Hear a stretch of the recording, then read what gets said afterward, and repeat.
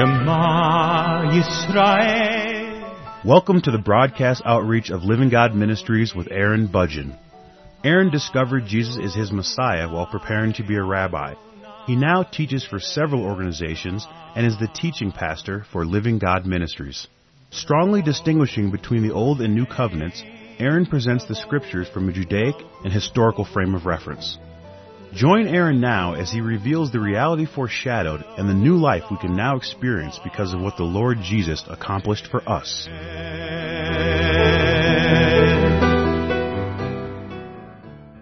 In Luke chapter 5, beginning in verse 36, it says, "And he was telling them a parable, that no one tears a piece of cloth from a new garment and puts it on an old garment, otherwise he will both tear the new, and the piece from the new will not match the old. And no one puts new wine into old wineskins, otherwise the new wine will burst the skins, and it will be spilled out, and the skins will be ruined. But new wine must be put into fresh wineskins. And no one, after drinking old wine, wishes for new, for he says the old is good enough." In Luke's description here, in Luke chapter 5, between verses 36 and 39, he described this as a parable. Well, technically it's not really a parable in the sense that Jesus was not really teaching parabolically. If you were to look at Matthew's account or Mark's account of what the Lord Jesus said here in Matthew chapter 9 verses 16 through 17 and Mark chapter 2 verses 21 and 22, neither one of them mentioned that this was a parabolic teaching. I personally believe that the reason why they did not mention Jesus speaking in a parabolic way is because he was speaking very directly to the Pharisees. He was not really speaking parabolically to them. However, Luke, being a Greek, may find it a little bit more difficult to see that this is not really a parabolic teaching. In order to truly appreciate this, it's very important to understand the expectations of the Pharisees of the Messiah, what they really expected of the Messiah, what they expected him to come and do and accomplish, and what his role was truly to be in their society, according to their own beliefs, what they really believed about what his role would be in their lives. To understand this, is necessary to understand the history of Pharisaical Judaism. It goes back to the 6th century BC, when the people who were in captivity in Babylon acknowledged that the reason why they were there in captivity was because they had sinned. So while they were there in captivity, they decided that they would make some changes, that they would alter their way of life, alter their living standards in such a way that they would no longer sin, so that when they would be permitted to return to the land of Israel, they would be allowed to stay there and would never be taken out into captivity again, because they would be obedient to the commandments of God. That was what they were expecting. And so given this philosophy, there were many people who got together and discussed the subject of how should we live in order to ensure that we don't violate any of the commandments of God that were given through Moses. And there were various schools of thought that evolved as a result of this. They were headed up by people that were referred to as the Sophaires. The Sophaires came to an agreement that they could certainly disagree with each other with regards to how they would live their lives. However, they would not disagree with Moses concerning the laws that he gave. And so while there were some disagreements with each other about how a person should actually live to ensure that they do not come within the boundaries of violating the law of Moses, they did agree that they would not disagree with Moses. This, of course, changed several hundred years later when the Pharisees made the radical decision that the Sophaires did not truly disagree with each other, but in fact they were in agreement, and so given this philosophical shift in beliefs, they had to find some way to reconcile the differences of the Sophaires. And so it was around the 2nd century BC that they began this process of trying to reconcile the differences. But what they found was that even though they took the collection of different opinions, of different beliefs about how a person should live in order to ensure that they don't violate the law of Moses, even though they took all of the different opinions and attempted to merge them together so that they could be reconciled with each other, so that the Pharisees could have one deterministic lifestyle, even though they tried to do this, they all recognized, it was well understood, that there were some holes in this theology, that there were some holes in this belief, which means that they did not have all of the laws that they believed that they needed in order to ensure that they would never sin. They did believe that. They did acknowledge that. Certainly that would be obvious because on occasion one of them would sin. But in the midst of that belief, they did believe that as long as they sincerely pursued a knowledge and understanding of life and a knowledge and understanding of the Scriptures, that they could perhaps continue to fill these holes and eventually come to the perfect lifestyle by which they could live, and so that they would no longer sin. This was a belief of the Pharisees. Now, in recognizing that they had some holes in their theology, or they had some holes in their lifestyle, the way that they described this was to say that they had holes in their garments, that their garments were garments of righteousness based on their lifestyle. This was their philosophy, and they believed that there were holes in their garments that the Messiah would find a way to patch and fill so that they would have a complete set of garments or a complete set of rules and regulations by which they would live to ensure that they would never sin. They believed that the role of the Messiah was to come and present the patches, to patch their garments in such a way that they would no longer have any holes in them. So likewise, they also used the concept of wine in the same way, by saying that wine was the teaching of the Scriptures. It was something that provided for life and for life-sustaining ability. Wine was looked at in that context, and so they believed that the Messiah would come and present teachings that would enable them to know what to believe and what to do, what instructions to follow, so that they would live a holy and righteous life and never sin. So when the Lord Jesus came on the scene and He told them that He was not going to provide them with patches for their garments or new wine to put into their old wineskins, that's what He was referring to. He was referring to their belief concerning patches on clothing and wine being put into wineskins to replenish what was missing. That's what the Lord Jesus was referring to. He was speaking directly to what they believed concerning their own way of life. Now, of course, I talk about this history in more detail in another program called Do Not Do According to Their Takanot, and so I would like to encourage you to listen to that program in order to get some more details with regards to the history of Pharisaical Judaism. It's very important to understand that because it gives you the necessary foundation in order to truly appreciate what the people were hearing when Jesus was speaking. But in this program, I would really like to focus on this notion of the new wine versus the old wine and the new garment versus the old garment, because I believe that it's very important, especially as the Lord Jesus was presenting a new covenant. You see, the old covenant was about obedience and repentance, and the new covenant is about grace and mercy. They are completely unrelated with regards to what the covenants promised, what they were given for, how they were to be used, what issues they addressed. For example, the Old Covenant addressed the issues of the flesh, and the New Covenant addresses the issues of the Spirit. In the Old Covenant, you could be blessed in your flesh. In the New Covenant, you could be blessed in your spirit. But there are also some other very important issues. For example, in the Old Covenant, you would have no opportunity to know your God through your obedience and repentance.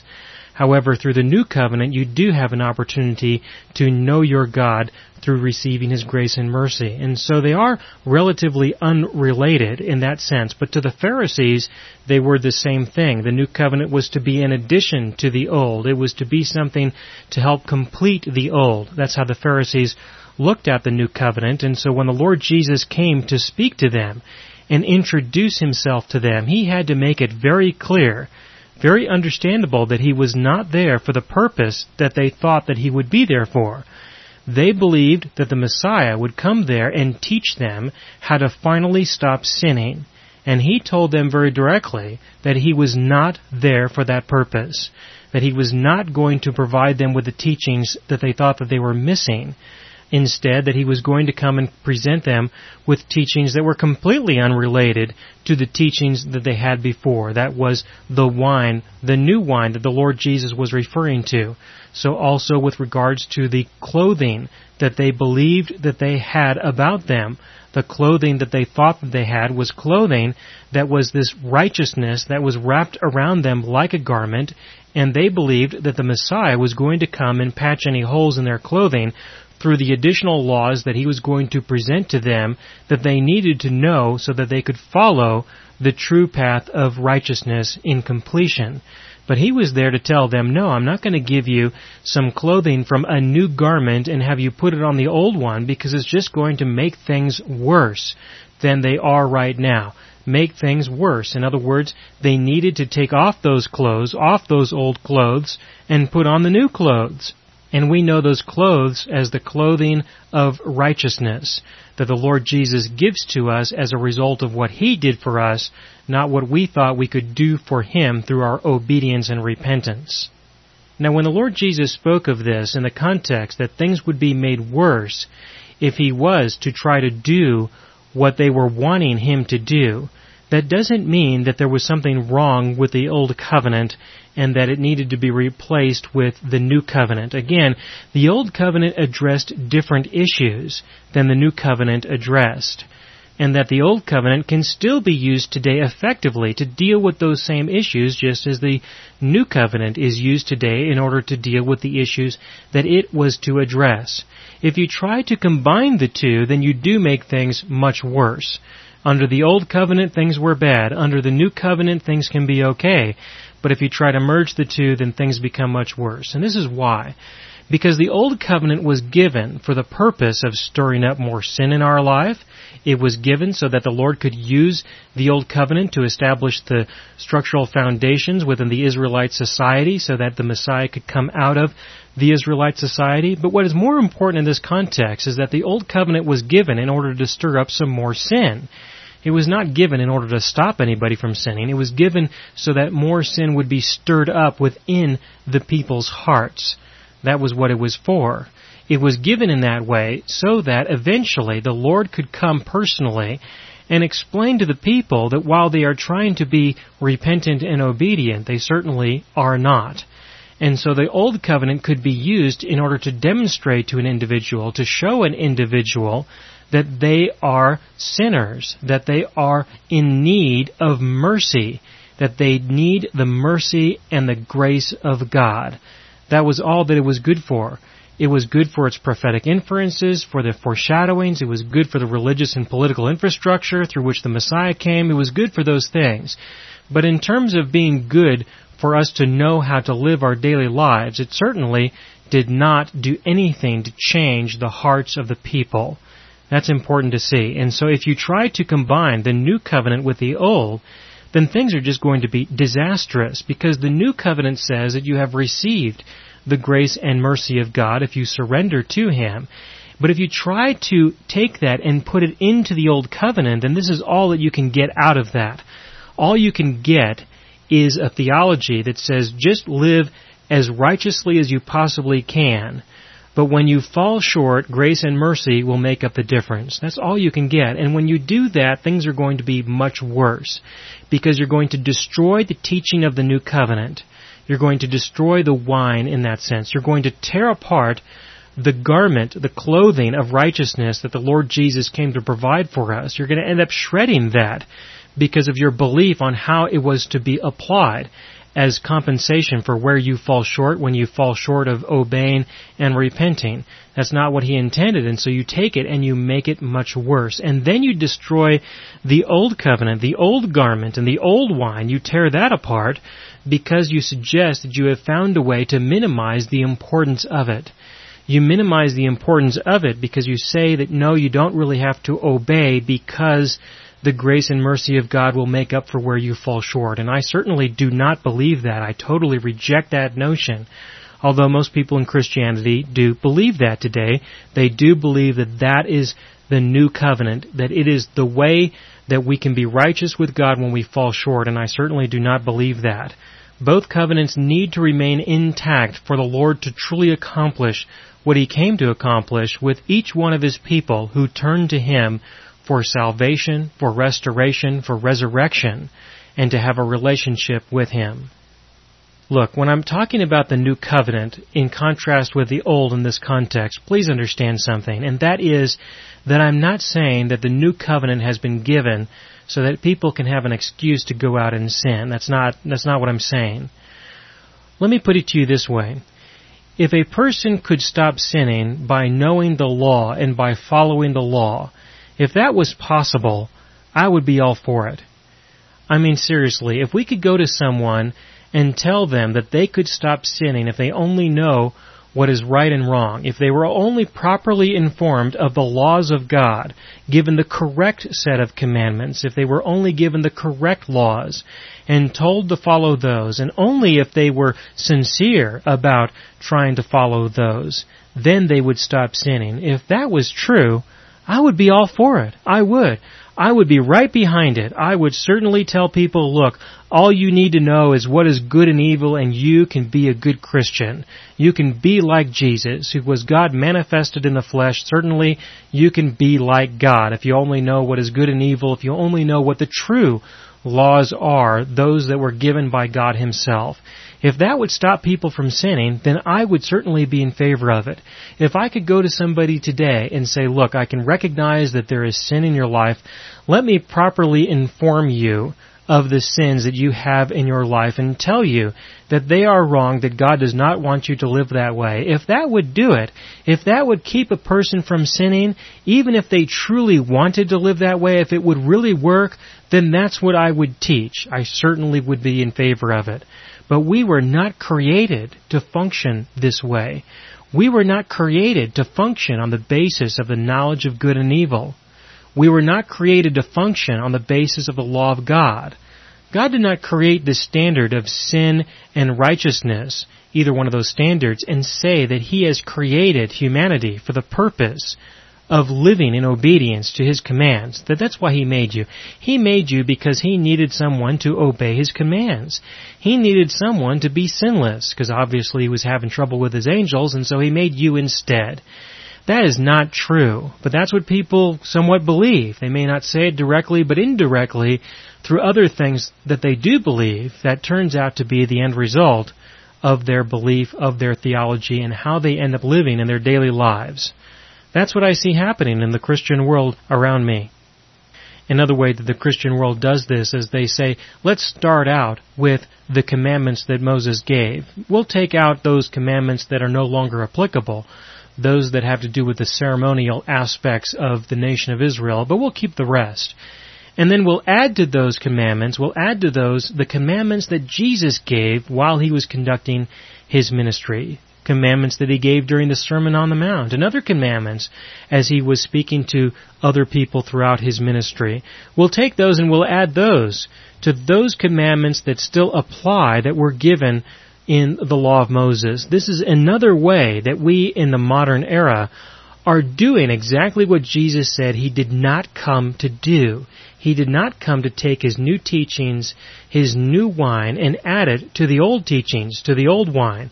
He did not come to take new pieces of cloth and patch the old garments with those pieces. That certainly is not what He came to do. But we do that in this same context, by suggesting that the teachings that Jesus was giving were to be applied to us today. But they were not. The reason why is because He was teaching under the Old Covenant. He did proclaim the New Covenant. He proclaimed the New Covenant in this context, when He tells them that there is some new teaching, that there is truly another garment, just not what they were expecting. But He wasn't able to really present the new teachings. He wasn't able to present the new garment because they were still bound by the old, because they still did not recognize and acknowledge that they needed the mercy of God. Why? Because they believed that they had some righteousness of their own, and that they could build some new and more righteousness through additional means of repentance and obedience in their daily lives. That's what they believed. And we struggle with the same beliefs today. The same beliefs are still promoted today. They're just done so in a different way. Now again, I'm not saying this in order to give people an opportunity to give an excuse for the sins that they are committing in their life. I'm only saying that if you want to get the sin out of your life, it's going to happen in a very different way, because this way certainly doesn't do it. You can perhaps reduce some of the sin in your flesh, but you're never going to deal with the sin that's happening in your own heart. If I threaten you enough, I can normally get your flesh under control. Or if I promise you enough blessings, I can often get your flesh under some degree of control.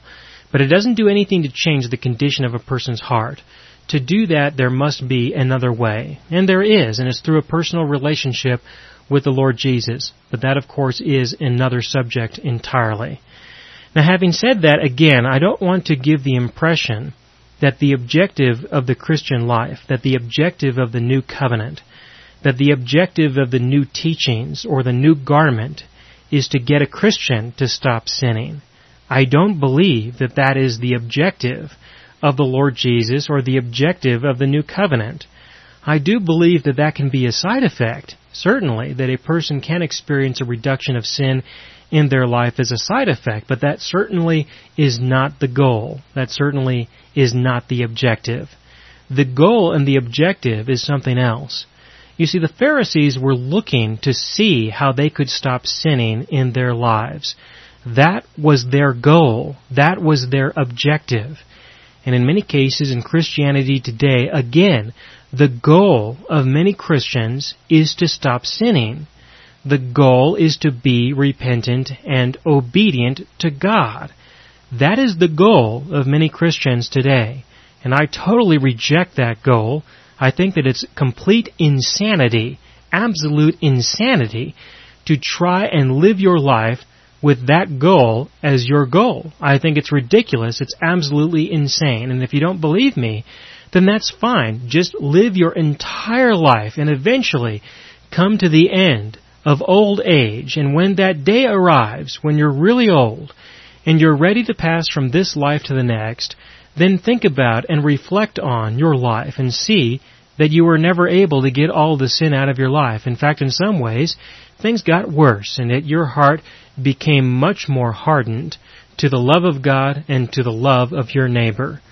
If you're willing to be honest, I sincerely believe that at that point you'll recognize that what I am saying is true.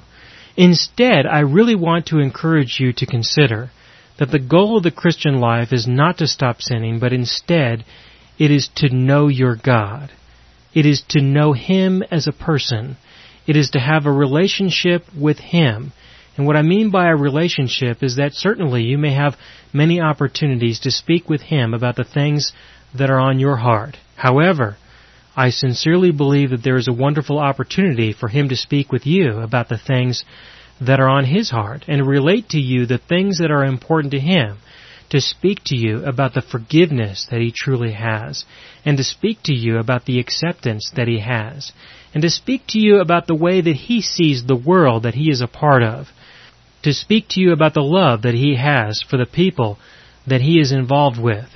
That is something that is not available in the Old Covenant, that is not available in the law, and that you could never remotely come close to experiencing if you are trying to live a life of getting all the sin out of your life. Because if you do, then you're never going to know His love and His forgiveness and His acceptance, because you will always have this subtle hint of belief that He does hold your sins against you in some way. And so if He does, then He certainly cannot accept you and He certainly cannot love you.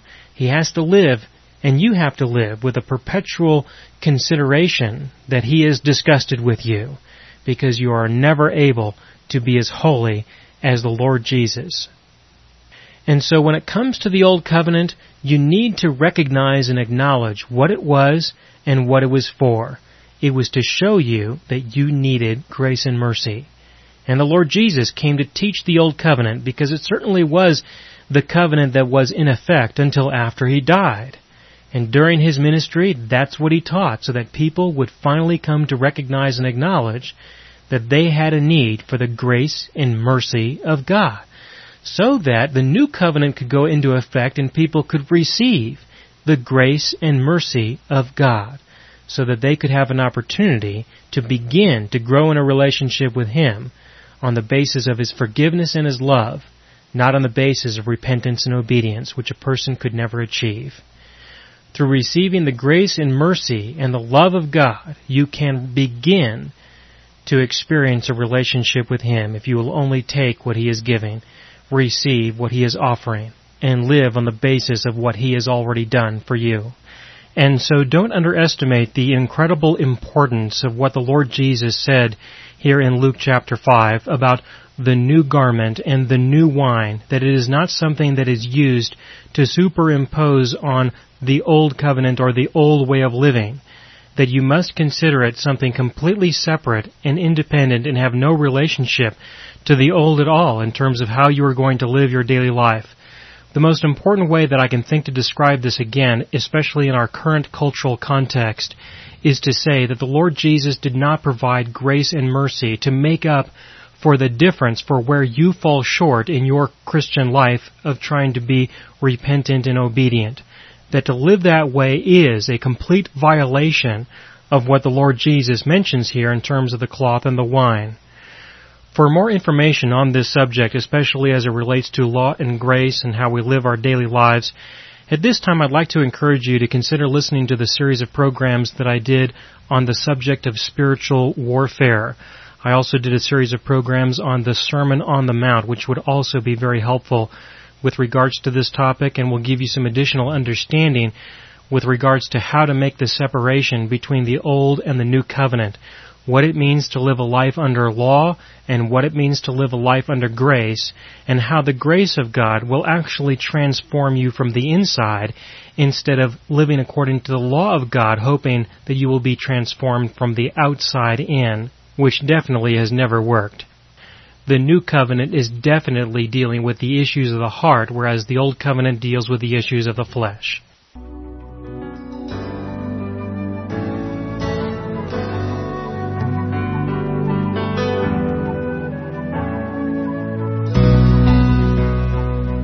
You have been listening to the broadcast outreach of Living God Ministries. You can hear all of our programs for free through our radio archive at livinggodministries.net. That is, livinggodministries.net. Do help us develop new radio programs and continue broadcasting on this and other radio stations.